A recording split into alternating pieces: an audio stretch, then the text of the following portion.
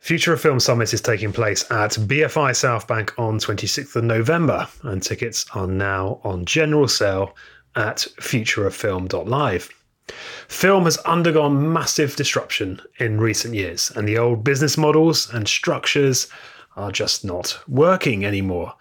But there are now incredible new opportunities too. Transformative technologies, cutting-edge commercial strategies and creative techniques that are literally revolutionizing the entire film ecosystem. Future of Film Summit is designed for filmmakers, producers and industry who want to understand these shifts and learn how to incorporate them into their creative and business practice. The summit will feature incredible world-class speakers from across film, tech, and interactive, including creative players behind works like Star Wars Episode 9, Ad Astra, and Black Mirror Bandersnatch. And that includes visionary designer Alex McDowell, VFX legend Tim Weber, and award-winning artist Karen Palmer. But the summit is not just about big Hollywood movies and TV shows. It's about independent filmmakers taking advantage of these same tools and techniques, and how you and they can unlock new forms of finance and brand funding. There are also hosts of exciting hands-on learning opportunities with demos of the latest tech, including the chance to experience Magic Leap and intensive workshops on virtual production, well building, and much more. And if that's not enough, we will be hosting the Brand Pitch Create competition, where you can pitch your project to a panel of brand funding experts. So that's Future of Film Summit, 26th of November. More information and tickets available now at futureoffilm.live. Don't miss this incredible opportunity to be part of shaping the future of film.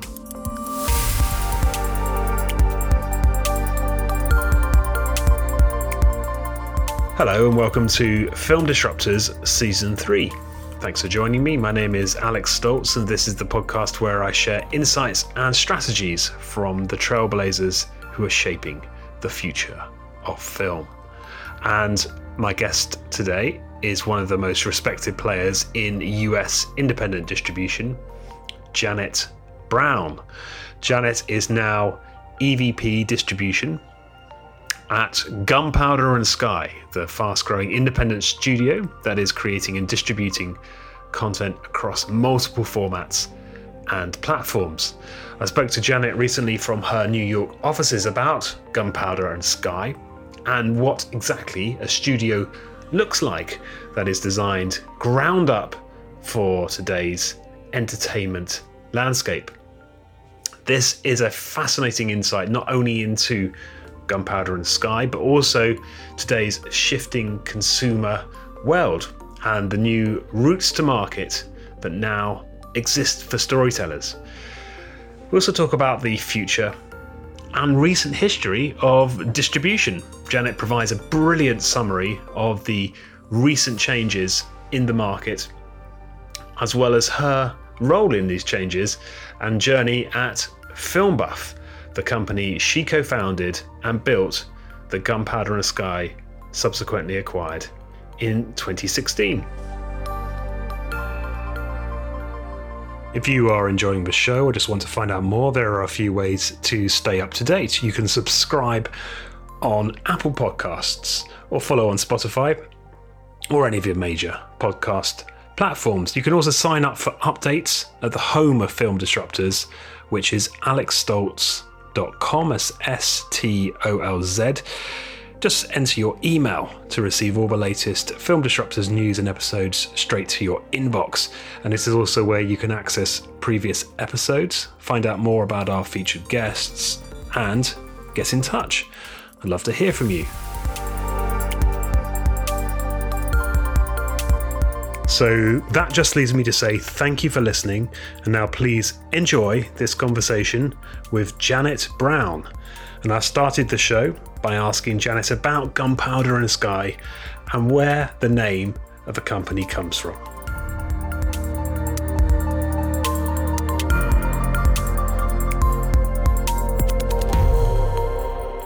Well, it's from an Amy Mann song called 4th of July. It's a lyric from that song. And Van Toffler, who started the company with Floris Bauer, Van obviously ran MTV for a good long while. And his music is near and dear to his heart. So it is only appropriate that our name would be rooted in a lyric. But yeah, and it also, I think it just as far as a mission statement goes, I think what does it look like to create a studio that's from and for this era, as opposed to everything else that we're seeing right now with studios from, the earlier part of the 20th century or even the latter part of the 20th century, trying to reshape their organizations, their people, their distribution networks, their deals, reshape their entire business model to fit what's going on with content now. We actually set out to start a studio that is designed from the ground up for how content's happening now. And the name Gunpowder and Sky kind of implies we're going for it. So it's either going to work or it's going to gloriously fail, but we're not really, we're not aiming for some halfway. So it's all of that mission is kind of embodied in the name. Love it.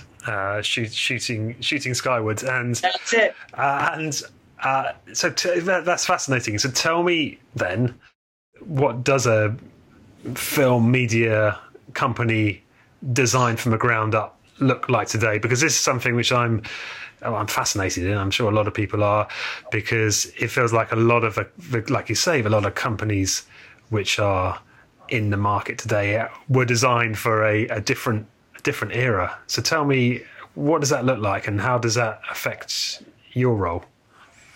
So I think first and foremost, the company is set up as an independent studio. So studio implying that we do everything from originating and developing content through to financing, producing, selling, marketing, and distributing all the way through. So the first thing that it implies is that kind of soup to nuts functionality. The second thing is the kind of content. So given that we are set up now, it's a format agnostic company. And I think in the early days, we kind of always said 90 seconds to 90 minutes, but really, who knows? I mean, even now that sounds a little bit limiting when you're talking about series and all kinds of different forms of episodic content. So really the way that we just see it is that we are format agnostic. So we find a great story, and whatever the right format is the format that's going to make sense. And then from there, it also comes the sales and distribution and marketing plan, because if the format that makes sense is a kind of traditional feature, 90 minutes or 2 hours, what have you, then that's going to imply a certain set of sales and distribution partners. And if the format that makes sense is, a series of 5-minute, 7-minute shorts, then there's another set of sales and distribution partners that might make sense. Yeah. And give me a sense of what kind of formats you're working with. Are we talking, short form? Are you going into immersive stuff, interactive? So, yeah, I mean, I guess the short answer is yes. So, right now we have a number of shows that we're producing with Quibi. So, obviously that's on the kind of shorter end of things. Mm-hmm. We have more traditional TV shows that we're setting up. We have a show that we've done with MTV. We have a couple of more shows that we're setting up right now that are more kind of traditional episodic lengths. Mm-hmm. And of course we have features. So those kind of run the gamut from, everything over an hour to things that are even over 2 hours. So it really kind of depends, like, what is the story going to be? Where is the audience for it? And kind of backing into what's going to be the right way and the best way to format the content to reach the audience that you're trying to reach. And I think that's so exciting, because if you kind of compare it to traditional studio business, let's say 50s, 60s, 70s, 80s, and let's just look at the traditional studio movie business for a second.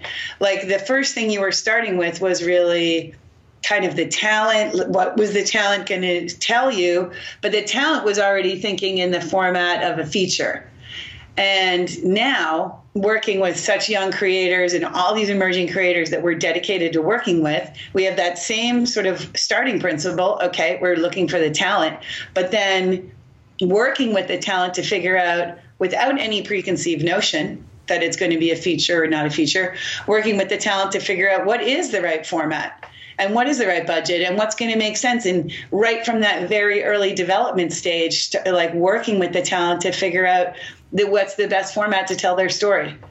And that's just such an interesting differentiator. And I think if you're a young creator now, it's just so great to know, like, you don't have to be beholden to any particular way to tell the story that you have or stories that you have. Are these creators like in-house, or do you have like a roster of directors or anything like that, or is it literally people presenting you ideas? Yeah, I think I feel we've been around just long enough now that we kind of have a two-way street. So there's obviously folks that we're seeing, whose work we're seeing, whether it's a short or a first feature, what have you, where we're like, oh, that's great. We would love to work with that person. And also we're, slowly after the first 3 years of our existence, establishing our own reputation. And people are coming to us and figuring out, okay, the kind of content that we like to do is maybe the kind of content that they're doing, or they have a similar approach. And I think, I can just use as an example right now a show that we've got with Quibi called 50 States of Fright. And it's, kind of there's a story for each of the 50 states, and it's kind of a true story or a myth or what have you, a kind of urban legend from or a legend from that state, and we explore it. And the whole series is we've got Sam Raimi attached as kind of EPing the whole series. And then for each episode, we've obviously got an array of different talent. And so it's this amazing combination of kind of very experienced talent who can almost act as mentors for new folks coming up. And Quibi's a great platform, and the format's a great format to kind of have that combination of experience and new voices. Wow. And your role, Janet, is head of distribution, or EVP of distribution, I think is your title. Tell me about if I got that right, firstly, and also what does that job look like now when you're dealing with Quibi, you're dealing with MIP, you're going to Toronto? Are you literally having to be across all of these different routes to market? So, job titles are job titles. So I guess it has whatever meaning you put into it. But I mean, I guess your question is really around, like, what does distribution mean? Yeah.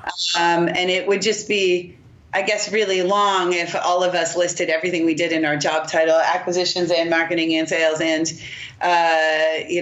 distribution and international distribution and all of that. But it is true that all of those things are encompassed in distribution. So, yes. So on the side of the house that I'm responsible for, we get involved in everything that's acquisition stage, which could mean co-financing, co-producing. It's basically post-package. So once there's kind of a package created or almost created is when we're going to take a look at it.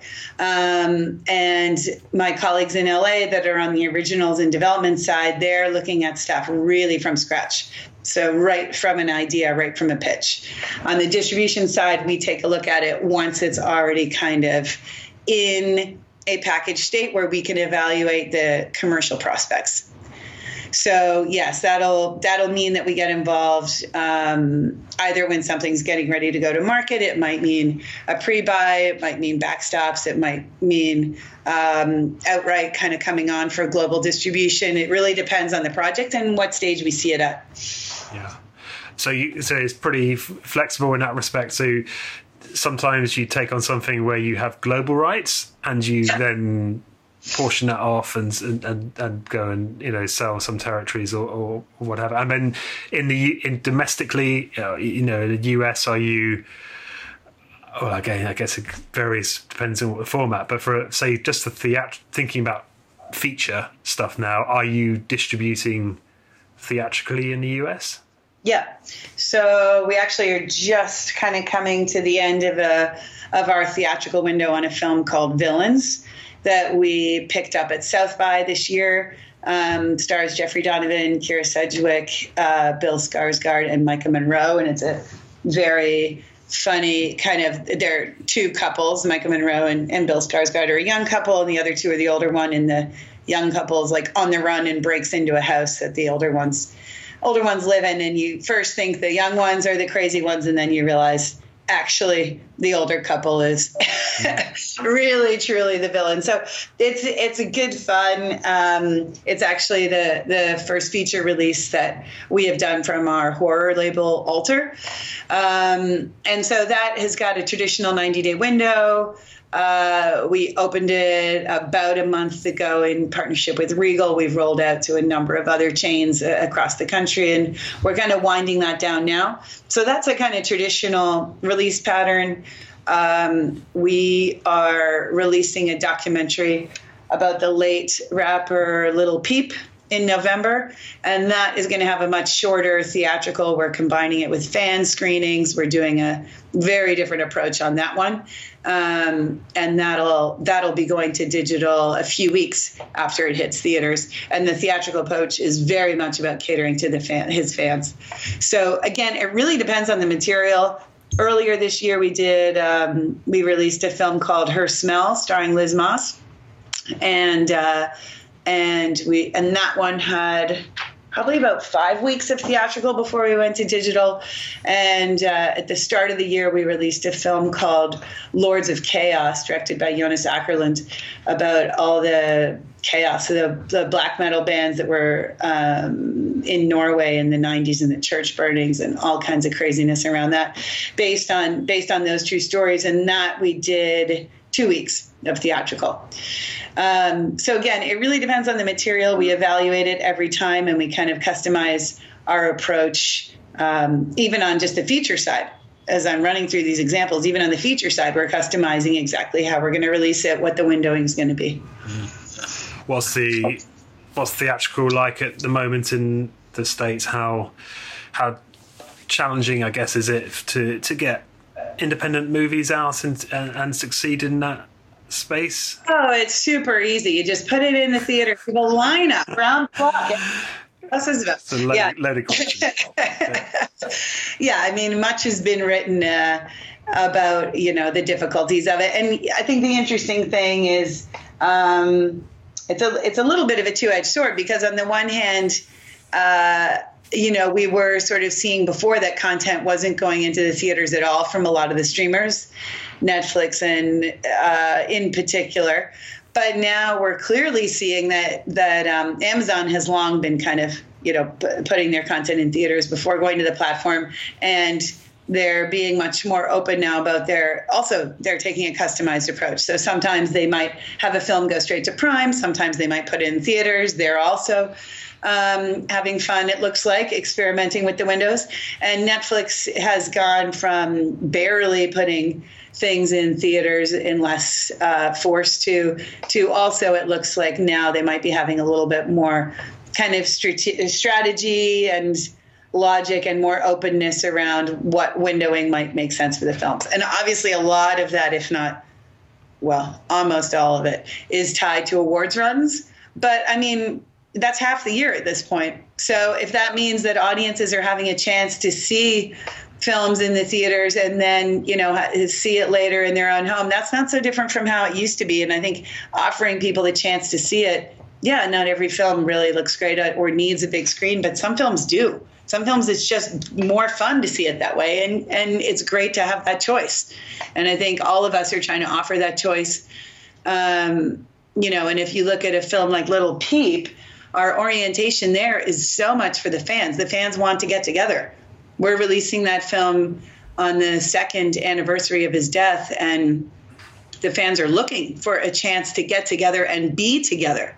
So of course we're gonna put it in theaters, and we're having a pretty special approach to how we do that. But of course we're providing a place for them to gather, and that might be an extreme example, but depending on the film, it is, it can be more of a communal experience or something that warrants seeing it in a different way, better sound, bigger screen, whatever. How does Gunpowder in the Sky have like a direct relationship with consumers? Is that something you're also looking to build up? Obviously, Netflix and Amazon have that direct relationship. Is that on the agenda? Is that something you have a Gunpowder in the Sky community, or is it more like a behind the scenes relationship? Thanks for asking, Alex. It's such an important part of what we're doing. I didn't mention it in sort of my soup to nuts rundown earlier on, but the answer is yes. So we have right now 2 direct-to-consumer brands, if you don't count Gunpowder in the Sky itself. So one is Alter, which I mentioned before in the context of Villains, is our horror brand. And then we have a very passionate audience around our sci-fi brand, which is Dust. So, and we have a few more coming up, and you can sort of think about the logical spaces. But we're going to be introducing a few more brands, one more before the end of the year, and around kind of similar fan-oriented genre kind of themes. And the exciting part, I guess, is that the brands are themselves kind of ecosystems, right? So we could put a brand on a feature like we did with Villains, or in the case of Dust, our first film we released under Dust was called Prospect, that we did last year. So we have that. They are also, if you go check them out, watch Alter or watch Dust, you will see that they're very vibrant and engaged communities around the short films that we program weekly or twice a week, sometimes 3 times a week on each of those channels, where we're talking to the audience, speaking to fans. We're putting up shorts from first-time filmmakers. We're seeing how they do. We're getting response from the audience. The audience also is often filmmakers, so it's this wonderful virtuous circle. And of course, from those shorts, we are mining those for development. So we might be looking at developing series or developing features from those shorts. And in fact, some of that is happening right now in terms of projects that were originally shorts on one of the channels that are being set up for larger scale productions. We're also launching podcasts. So there are series that we have. Love podcasts. Yeah, I've heard that's all the rage these days. Yeah. But it's really ecosystems, right? So it's like we're talking to fans, sci-fi fans or horror fans, and then it's a question of where do we reach them? And then we have all these different ways of doing it, whether it's with features or series or podcasts or the shorts or the social channels or what have you. So really everything we're doing is kind of under one or more of these brands. And we actually see it as like, this is possibly, I think, the most effective and responsible way to be distributing, in that you already kind of are talking to your audience. Because if you look at the way that distribution was done traditionally, distributors just like starting from the ground up, building a campaign, and you're rebuilding the wheel every single time. Obviously, some distributors do a better job of retargeting the same audience. 15 years ago or 10 years ago, retargeting just like made no sense. But now literally you can market to fans of a movie you released if you know that there's going to be a lot of common ground with a new one.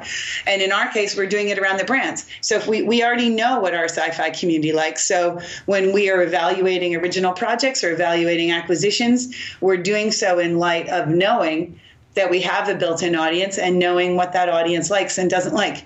And we can then immediately apply that audience that we're growing every day, we're talking to every day of the year. We can then point that audience to particular projects or films or whatever, and kind of share that with them and obviously grow beyond them, but have them as kind of a core audience for the project. And I think that brings just obviously a ton of momentum. It helps evaluate the projects. And again, it kind of creates this great circle where you're not just sort of throwing up content and hoping it works. We know that it's going to work for our audience and then hope to grow it beyond there. Yeah.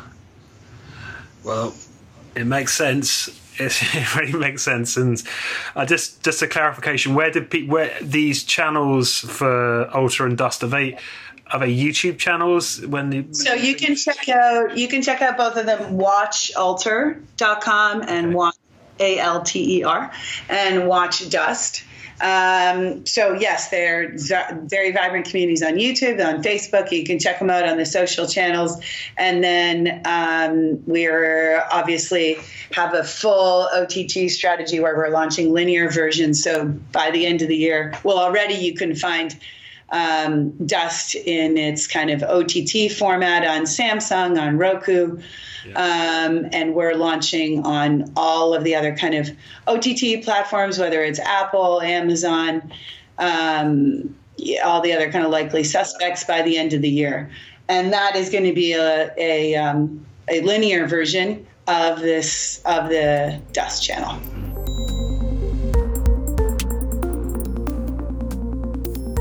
You're listening to Film Disruptors, and I'm in conversation with film distribution expert Janet Brown. If you are enjoying the show, please subscribe on Apple Podcasts or Spotify. In this section, Janet talks about how she built her company Film Buff, which was then acquired by Gunpowder and Sky. Film Buff, let's see, we ran that for the better part of a decade. And when we first started it, digital distribution was just starting. So it just was becoming a thing that people were watching movies on Netflix or paying for them on iTunes. And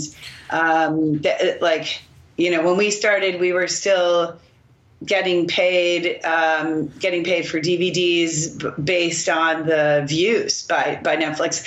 And we were still getting reporting on how many people watched our movies when we licensed them to Netflix, which we all know now is not not generally provided. So certainly much changed. I think there was, I guess, a first wave where everyone was like, oh, I got to get my movies on iTunes. I got to get my movies on Netflix. And it was everyone was like, how do I do that? And so half our business came from traditional folks that didn't have a digital setup where we were kind of their digital back office.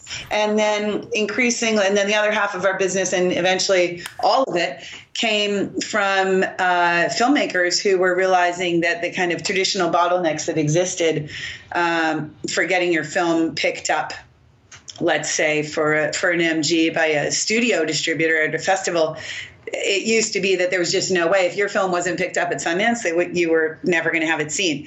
And so Film Buff and a few other companies were obviously starting to offer options for those filmmakers kind of for the next tier down. It's like, okay, you didn't get the $15 million offer from Fox Searchlight. There still is an opportunity to get your film out.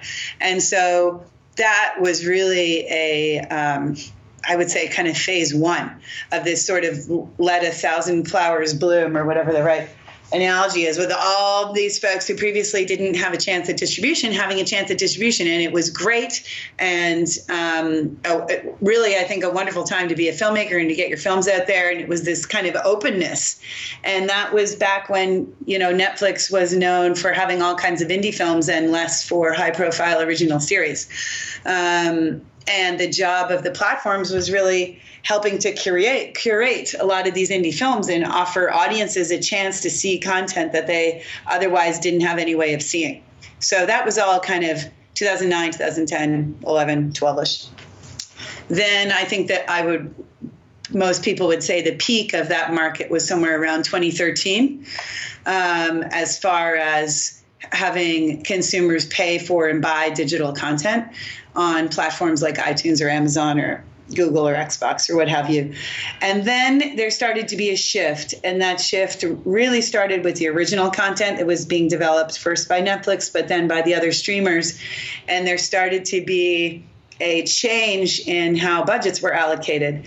And it became clear that the budget that was going to be allocated to third-party content was increasingly declining, and the budget that was going to be allocated to originals, if you were a streamer, was increasing.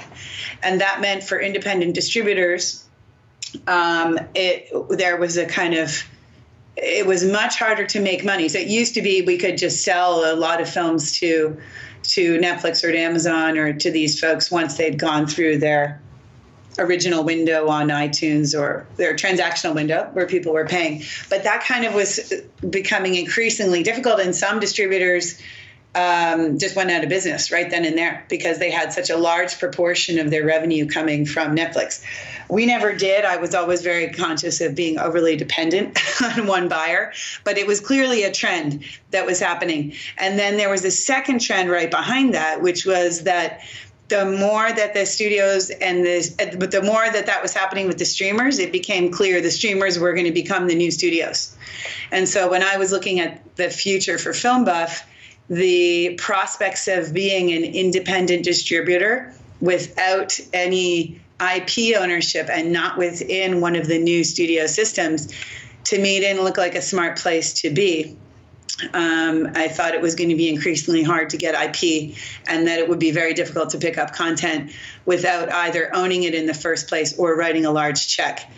That ended up being true. And so I sold, around that time, 2015, 2014, I was trying to take a bet on what the new studios were going to be.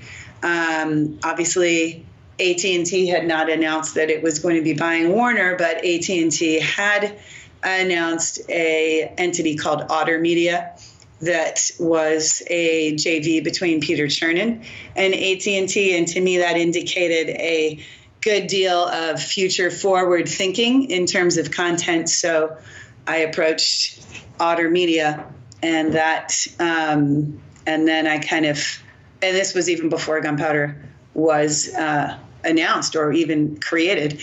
And so that conversation had started that way, and then Gunpowder was created, and the acquisition kind of went through Gunpowder. But I think the lesson is, in this industry, and I guess in all fast-changing industries, having a view on what is happening in your industry and how your business model is going to be standing up given all the strategic changes, and just making sure that you're going to be in a position where your business model will be working, and if not, change it so that you're not stuck with a kind of antiquated business model and the world changing around you. So for that reason, we ended up selling Film Buff to Gunpowder and integrating our capabilities and our library into an entity that was going to be positioned for this new future. And just after the Film Buff acquisition was announced, a month later, the Time Warner acquisition was announced. So it all ended up working out from Film Buff to Time Warner, Alex. That's how it works. Well, that's fascinating overview, Janet, and so strategic. I love it. But tell me this idea where, for filmmakers going direct to their audience, which was something Film Buff, could assist with. Is that still? Do you think that's still like a viable option? I think it's even more so. I mean, one of the things that we're so proud of and we work so hard to do is provide a great environment for filmmakers with Dust and with Alter. Like 10 years ago, if you were a short filmmaker, you were basically doing nothing with that short and hoping that somehow it got into a festival or in some meeting, someone realized it was a calling card and kind of trusted you with a feature or a series or whatever it was you were trying to do. But now, it's Dust and Alter. I mean, I could be biased, but I think it's just such a fantastic opportunity. If you're a filmmaker with a horror or sci-fi film, and as I say, we're going to be launching more. So if you have other genres of content, we'll be open to those too. But it's such an amazing place to have someone put your short up in a context where people are looking at it and evaluating it, seeing how it does, seeing whether it connects with an audience. And then you have the ability to say, my short did connect with the audience. We might look at how it's connecting and say, hey, we're interested. Would you like to develop into a feature? Or we may be helping you set it up somewhere else. Or you might be, as a filmmaker, taking the statistics and the kind of experience that you have from the film on one of our channels and using that as like a proof of concept when you go to other meetings. And it's just arming you with stuff in such a good way that you're able to really contextualize the success of your short and prove that it has an audience. And I think that given how easy and how low production costs are now, if you combine that with this kind of distribution outlet that Dust or Alter provide, then you really are in a great place to be moving on and saying, look, I've done it. I've got the short. You take your success and then you go on to do the next thing that you're looking to do. And I think that's a unique thing now that didn't exist before. And I think we're seeing less kind of feature films that are done without a knowledge of the audience and more kind of rational filmmakers that are thinking ahead of time. Where's my audience? What's it going to be? And if you've gone through the kind of short journey with us or someone else, you really do know your audience and you're able to bring that to a potential financier and give them that kind of comfort. Yeah, I think that's a really helpful route for people to think about, and to clearly think about your audience and plan ahead that way. Does Gunpowder and Sky, in terms of thinking about the finance or thinking about partners, do you work with brands in terms of brands funding stories and content? So that we have, certainly as Film Buff, we did a great deal in that area, and we are at Gunpowder also kind of open to that and exploring it as it makes sense for different pieces of content. I think, it's interesting because the idea of brands funding content has been going on for so long. I think I distributed my first movie that was financed by a brand. It was a movie called Truth in 24 from Audi about the Le Mans racing. I think I did that in like 2009 or 10. And everyone was like, this is the beginning. Brands, all content's going to be funded by brands. And obviously that hasn't happened. And it continues to be like a kind of sporadic thing that happens sometimes, although I think, but I've said this before, so I'm no doubt wrong again, but it does feel like there is a kind of mounting momentum for it. And to me, it just makes so much sense, similar to the strategy as for Dust and Alter. If you have a brand, call it Burger King or call it Dust. In either case, you have a brand that has a social presence that's talking to their audience 365 days a year. Right there, you are already bringing efficiencies to marketing anything else through those channels, be it a movie, be it a show, whatever it is. If you're going to be targeting that same audience and you can activate it through existing social channels, you're already a step ahead, if not 5 steps ahead. So it makes a ton of sense. I think there's a number of brands now that we've been having conversations with that are looking at kind of moving from high quality, shorter form content. Like some brands have been getting, really good kind of YouTube videos and leaning more towards 5 minutes of content instead of 30 seconds. And the brands that have been, kind of doing that for a few years are now exploring bigger and bolder horizons. And then there's brands that have been in this business for years, like Patagonia has been sponsoring features and surf stories and all kinds of stuff for years and doing a fantastic job of it. And, at least in my experience, the brands that are proving to have the most appetite for it and don't just get in and get out are the ones that really have something to say. And they're not just trying to sell a coffee or a coat or whatever. They actually have a brand that's associated with a bigger mission, and they are using longer form content to really communicate the larger brand values that are otherwise very difficult to communicate in a print ad or a traditional 30-second spot. What are you excited about at the moment, Janet, in terms of projects and Gunpowder and Sky? There's obviously so much variety you're talking about, but what do you really, what do you get up in the morning and think, I really want to get on with this project? That is like, it's funny. It's like that question is one where it's like, it's such an exciting space to be in. I think that's the thing. Like, whether it's, I'm excited about every project that we do, but the thing that I enjoy the most is the way in which we combine the different capabilities that we have for a given story. And that kind of magic every time. When you look at the capabilities that are available today, whether we have them or we partner with them, we have them in-house, whatever the combination is, and we combine that set of capabilities with a really great story.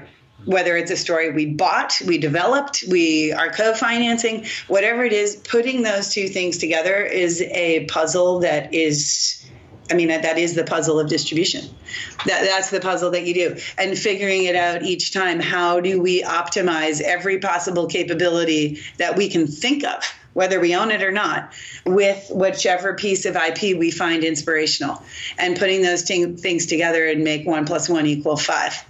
That is what's so exciting. And I think having the capabilities expand on what feels like an almost hourly basis right now, whether they're our own capabilities that we're doing or whether it's just the increased range of partners that are excited to be working with us or that we're seeking out, that's, I think, what makes this industry such an interesting one. And we already touched on them, whether it's the B2C channels that studios have, whether it's brands that are coming, all the different traditional sources of financing, the way some traditional exhibitors are starting to think differently, whether it's a TV buyer who's starting to think differently or a theatrical distributor. Everybody is realizing that change is now and reevaluating their business models and being excited to partner in ways that they weren't before, and bringing and kind of harnessing that power on behalf of a project or projects is really exciting and something that we're doing not just here, obviously, but internationally.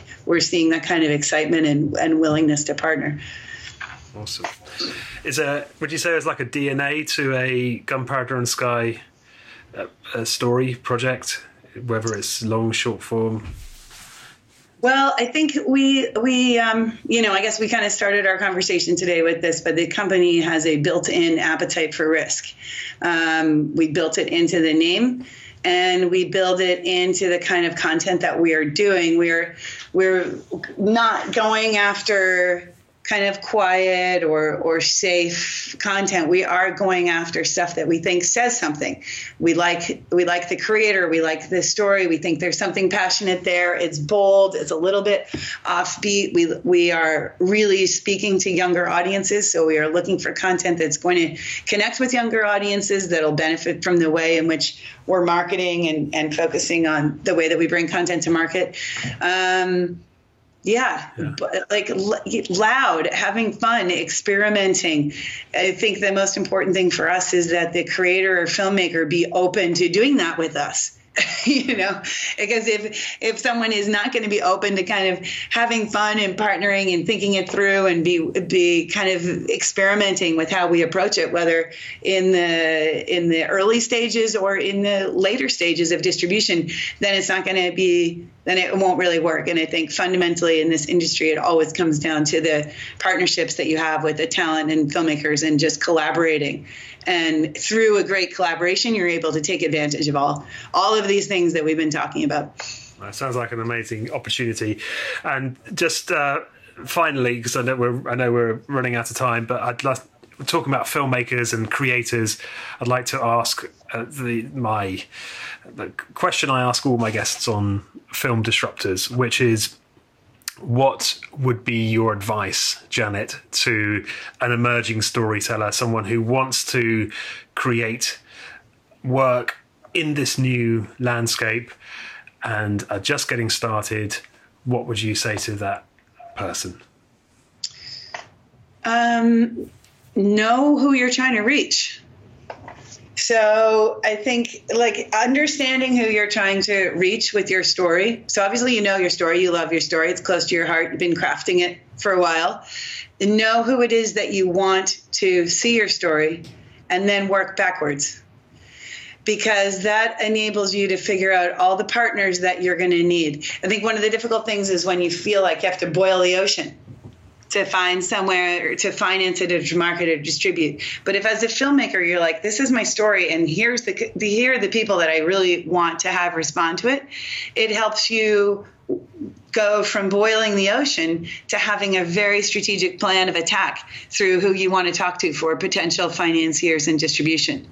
And that, I think, just really enables not only quicker yeses, but perhaps more beneficially quicker no's. And if you know your audience and you've gone to all the potential people that can reach that audience and they've all said no, you can move on to the next story much faster. And I think in this day and age, there's no excuse not to. And who knows, you can come back to the original story next year.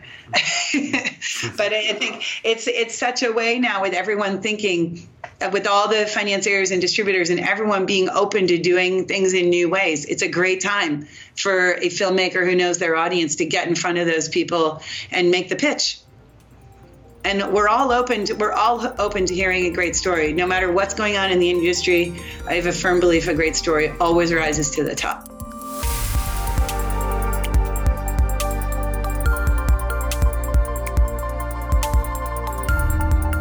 So that was my conversation with EVP of Distribution at Gunpowder and Sky, Janet Brown. And if you want to find out more about Janet or any of our previous guests or stay in touch, you can do all of this at the home of film disruptors, alexstoltz.com. So that's it for this episode. I'd just like to say thank you again for listening and look forward to seeing you again soon.